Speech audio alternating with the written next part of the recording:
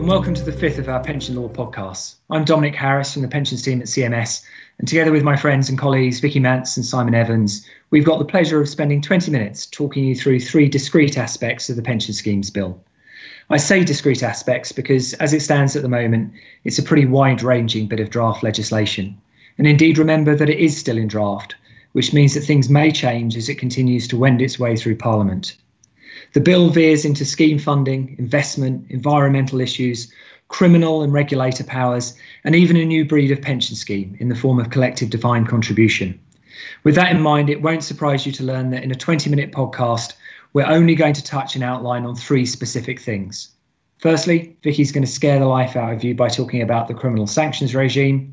Simon is then going to give you a flavour of how to build a paper trail to avoid problems with the pensions regulator.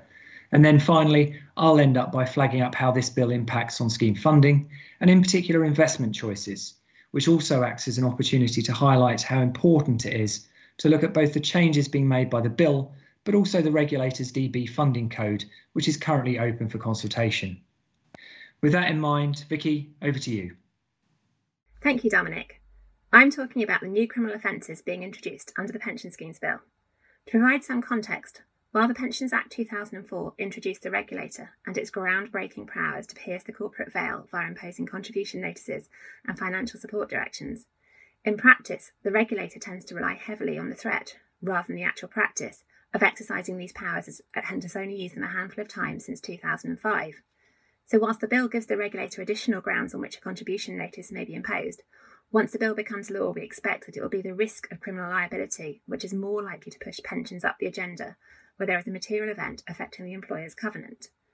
In the regulator's determination in the case against Dominic Chappell in relation to the BHS pension scheme, you could see the regulator's frustration that the pensions issues were not taken seriously or a suitable pensions conclusion reached before the sale completed. Criminal liability under the existing regime is limited to trustees in specific situations, such as employer-related investment. So to date, individuals with some link to a DB pension scheme have had no exposure to personal liability for their actions in relation to that scheme. All this changes with the bill. The bill introduces various new criminal offences. First, a new criminal offence of avoiding an employer debt. That is, where a person does an act or engages in a course of conduct that prevents the recovery of some or all of a buyout debt due from the employer to the scheme, or settles or reduces such a debt, where the person intended the act or course of conduct to have that effect, and they did not have a reasonable excuse for doing so or engaging in the course of conduct. So this offence targets deliberate acts which impact on the employer debt. Second, the new offence of conduct risking accrued scheme benefits. An offence occurs where the person does an act or engages in a course of conduct that has a materially detrimental effect on the likelihood of accrued scheme benefits being received, where the person knew or ought to have known that the act or course of conduct would have that effect, and they did not have a reasonable excuse for doing so. So this offence targets acts which have an effect, which may be inadvertent, which may reduce the likelihood of the scheme being able to provide benefits in full. In both cases, the regulator, as the prosecuting authority, can impose criminal liability, including up to 7 years in prison and or an unlimited fine. The language of both these offences is familiar from the regulator's existing contribution notice powers. However, the potential scope is much, much broader. Here, where an act falls within the statutory definition of the offence, any person may be guilty of the offence, not just those who are associated or connected with the sponsoring employer as under the moral hazard regime. There has been widespread concern that the offence of conduct risking accrued scheme benefits, in particular, may prevent companies from carrying out restructuring exercises or from taking steps to save jobs at a weak employer. Professional advisors could even be in scope, whether the actuary setting cash commutation rates on terms which are favourable to members, or turnaround professionals involved in turning around the employer before any informal appointment as an insolvency practitioner. Whilst the government has issued statements that there is no intention to interfere with routine business activity, it has also resisted amendments to the bill which would narrow the scope of the offences to reflect the associated or connected test that we are familiar with from the moral hazard provisions. We just have to hope that the promised guidance from the regulator on its prosecution policy will provide some clarification.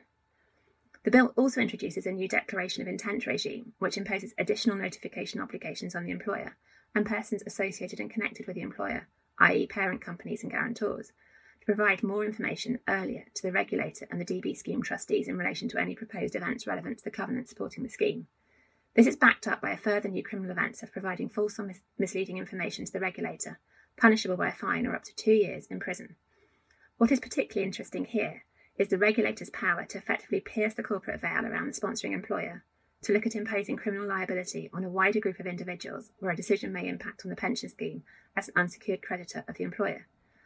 This is a significant change in approach, being the first time that individual decision makers in associated or connected entities may face individual liability for decisions taken at corporate level which may ultimately reduce the assets available for the UK DB scheme. So stepping back from the detail, what changes are likely to arise from the introduction of these offences, and what messages should you take away to consider? Professional advice is likely to be more important than ever. Whilst you may think this is inevitable coming from lawyers, it really is true as a result of the changes being made by the bill. For corporates, the key point to note is that criminal liability may attach to individual decision makers unless pensions are considered and a satisfactory pension solution found much earlier in events such as refinancings, restructurings, significant dividend payments, any events which will have a material impact on the strength of the employer supporting the scheme, with earlier notifications to the regulator and trustees. There should be a greater focus on putting in place a paper trail to provide some protection, a topic that Simon's going to cover in a minute. For corporate groups with a UK DB scheme, it would also be important to educate all decision makers in the wider group, whether in the UK or overseas, on the need to comply with the new regime, particularly the new declarations of intent and the risk of criminal liability for non-compliance. Ignorance is no defence and will not count as a reasonable excuse. Trustees are also in scope of the new criminal offences. For example, trustees who enter into an apportionment agreement could be in scope of the new offence of conduct risking accrued scheme benefits. Trustees who take professional advice and act reasonably in light of that advice will have more protection than trustees who do not, as it is more likely that a defence of reasonable excuse can be established. However, trustees should be mindful that any fines imposed on a corporate or individual trustee cannot be paid out of scheme assets. Legislation prohibits this. Nor can scheme assets be used to insure against these risks.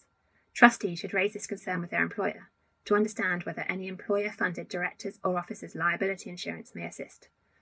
Trustees may also consider requesting an indemnity from the employer or other group companies against these specific risks, although much will turn on whether the employer or wider group is able to provide any such support, and indeed whether the relevant entity is able to pay up if that indemnity were ever called upon. And now I'm going to hand over to Simon. Thank you, Vicky. My section is targeted at employers and their parents and corporate groups, but it will have some relevance to trustees responding to a corporate transaction and also relevance to other advisors. You've heard from Vicky that there are two new main criminal offences, both of which have a defence of reasonable excuse.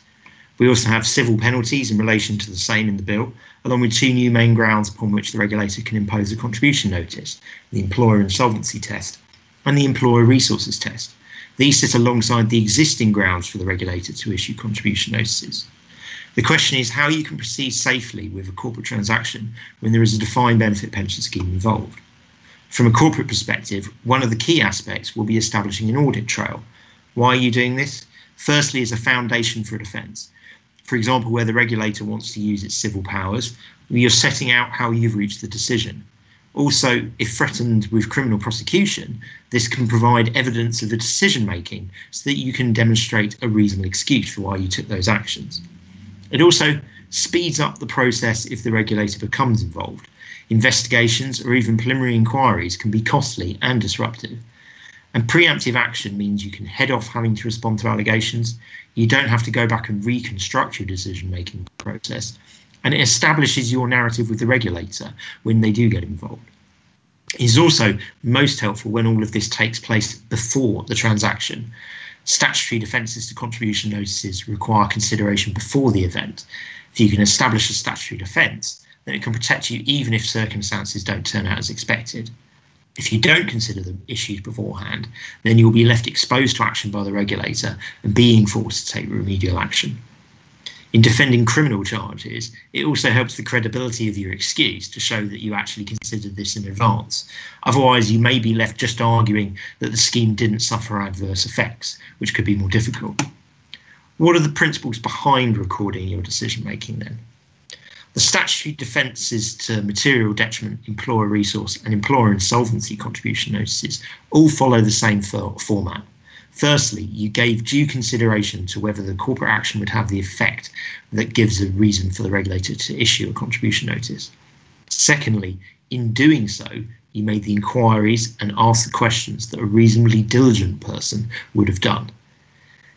Thirdly, if any adverse effects are identified, you took all reasonable steps to eliminate or minimise them. And lastly, after all of this, it was reasonable for you to conclude that there would be no adverse effect. But this defence is about the regulator being satisfied that you did these things. So the key is that you track what you've done. In terms of your advice, a starting point may well be the covenant advisor, so you can understand the impact on the direct and indirect support for the scheme from the business. But getting a clean answer from your covenant advisor is not necessarily the end of it. You need to consider whether there are any follow-up questions, if there's other advice which will be required, and what can your advisors propose to deal with any risks they have identified. You should be logging what questions you ask and what advice you take. It can be helpful if you have a member of the deal team who can collate and coordinate these records. At the end of the day, you will want to end up in a position where you can record the final conclusion that the material detriment, employer resource and employer insolvency tests were not met. But this shouldn't be in a legally privileged report, because what you want to be able to show, what you want is something that you can show to the regulator. Commonly, this is recorded or at least summarised in board minutes so they can be presented when needed. As well as being part of your internal risk management, all of this consideration can be the base for your communications to the trustee and the regulator. We have the existing notifiable events regime, but there's also the bit under the bill, a new declaration of intent. We know from policy documents that this is designed to give the trustees and regulator more information from a buyer. Details of timing for giving that declaration of intent and the contents of it are not contained in the bill. This will all be in secondary legislation that's not been published yet, but we can advise on this when we get the detail through. For now, though, you should be planning around potentially being required to provide a declaration of intent. Even if you conclude that the scheme will not be affected and that you don't even need to offer any kind of package of mitigation, you may be still required to notify the regulator. And it can be helpful in any case to provide this rationale that you think there was no issue to head off trustee and regulator queries. The last thing that you may want to be recording matters for is for the purposes of clearance from the regulator. It hasn't been so common in recent years for companies to seek clearance because in many circumstances they can already be covered by the statutory defences. We may see more of this, however. Certainly the government and parliamentary committees were pushing for an increase in the number of clearance applications.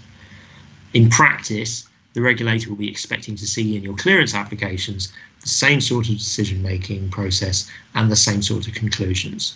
So all of this should be part of your planning process, even when you think you're going to make a formal clearance application. What are the takeaways from this? Record keeping and an audit trail is about preventing regulatory action, or at an early stage of an investigation, getting the regulator satisfied so they back off. You need to show active consideration and having taken advice. You also need to think about, are there any follow-up questions that you should be asking? All of this should be collated so that you have it if you need to respond to the regulator. And lastly, this can also form a base for your communications with the trustee and any required notifications to the regulator. I will now hand over to Dominic, who's going to talk about the new scheme funding code operating alongside the bill. Thank you, Simon. The media has naturally concentrated on criminal sanctions, but as you may have spotted, there are some interesting issues around the interaction of funding and investment in the bill as well. Notably, there's an obligation for trustees to come up with a strategy on how to deliver pensions in the long term. The background behind this is a worry from policymakers that there are too many DB schemes that are fully funded on an ongoing technical provision basis, but that still have big Section 75 deficits that wouldn't be paid if an employer suffered an insolvency event. The bill looks to address that and imposes a requirement on trustees to look at a longer time horizon and to get a scheme to self-sufficiency funding. How does that work? Well, the bill asks you to come up with a funding and investment strategy, a FIS, which includes the funding to be achieved and the investments held at some future date. The scheme's technical provisions on evaluation will then be calculated in line with that FIS. Following on from this, trustees will also need to produce a statement of strategy, a more public-facing document which sets out the FIS, but also includes the trustees' views on things like whether the strategy is being successfully implemented, the risks in its implementation, and reflections on significant decisions taken. Importantly here, as drafted, this is all now a matter that in most cases will require the agreement of the sponsoring employer, unless your valuation usually only requires employer consultation. Clearly, on first glance, this appears to give an employer additional say over a trustee's investment strategy. But the real sting in the tail here is a proposed amendment to Section 231 of the Pensions Act that also appears to allow the regulator a significant say.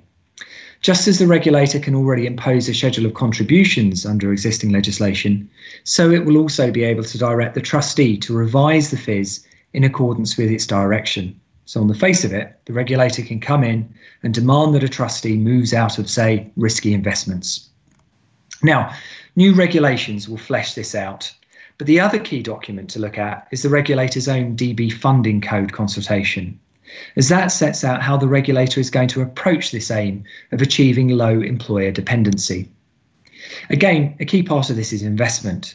And as a snapshot, the regulator only wants a level of investment risk that is supported by employer covenant.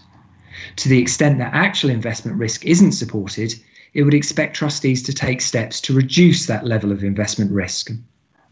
The consultation also comes with a process change, and it's there that this risk will be evaluated, either through a fast track or bespoke valuation route.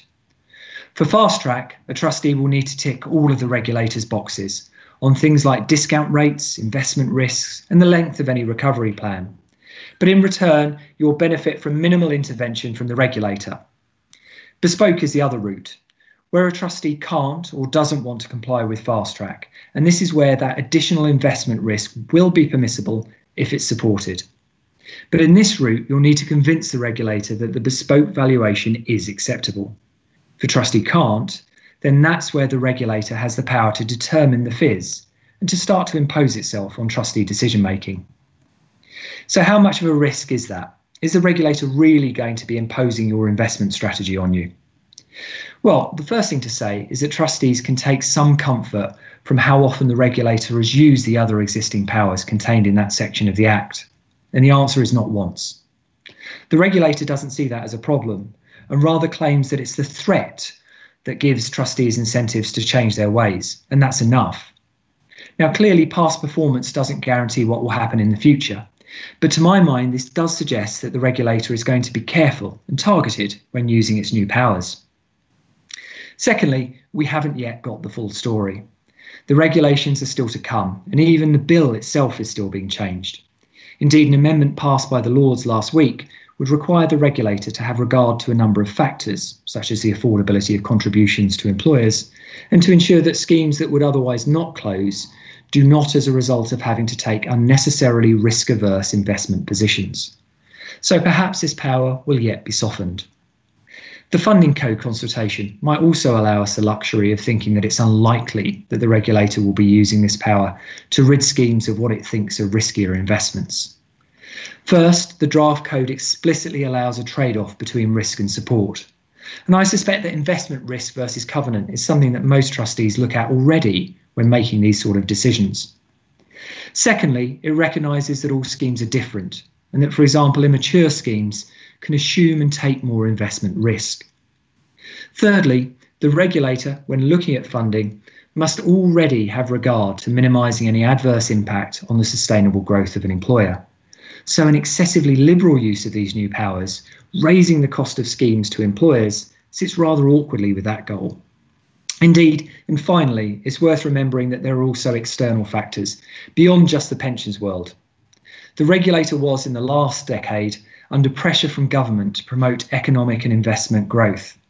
Mark Boyle, the then non-executive chairman of the regulator, said the prevailing environment at the time was to be more business friendly, ensuring that corporate growth was not materially disadvantaged by intervention on pension schemes.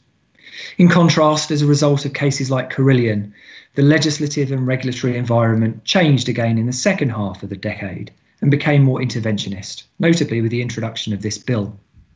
Today's world is now coloured by COVID and the pressure on the business world that has brought to bear. So perhaps that too will colour how the regulator uses this power. Now that concludes this podcast. Thank you for listening.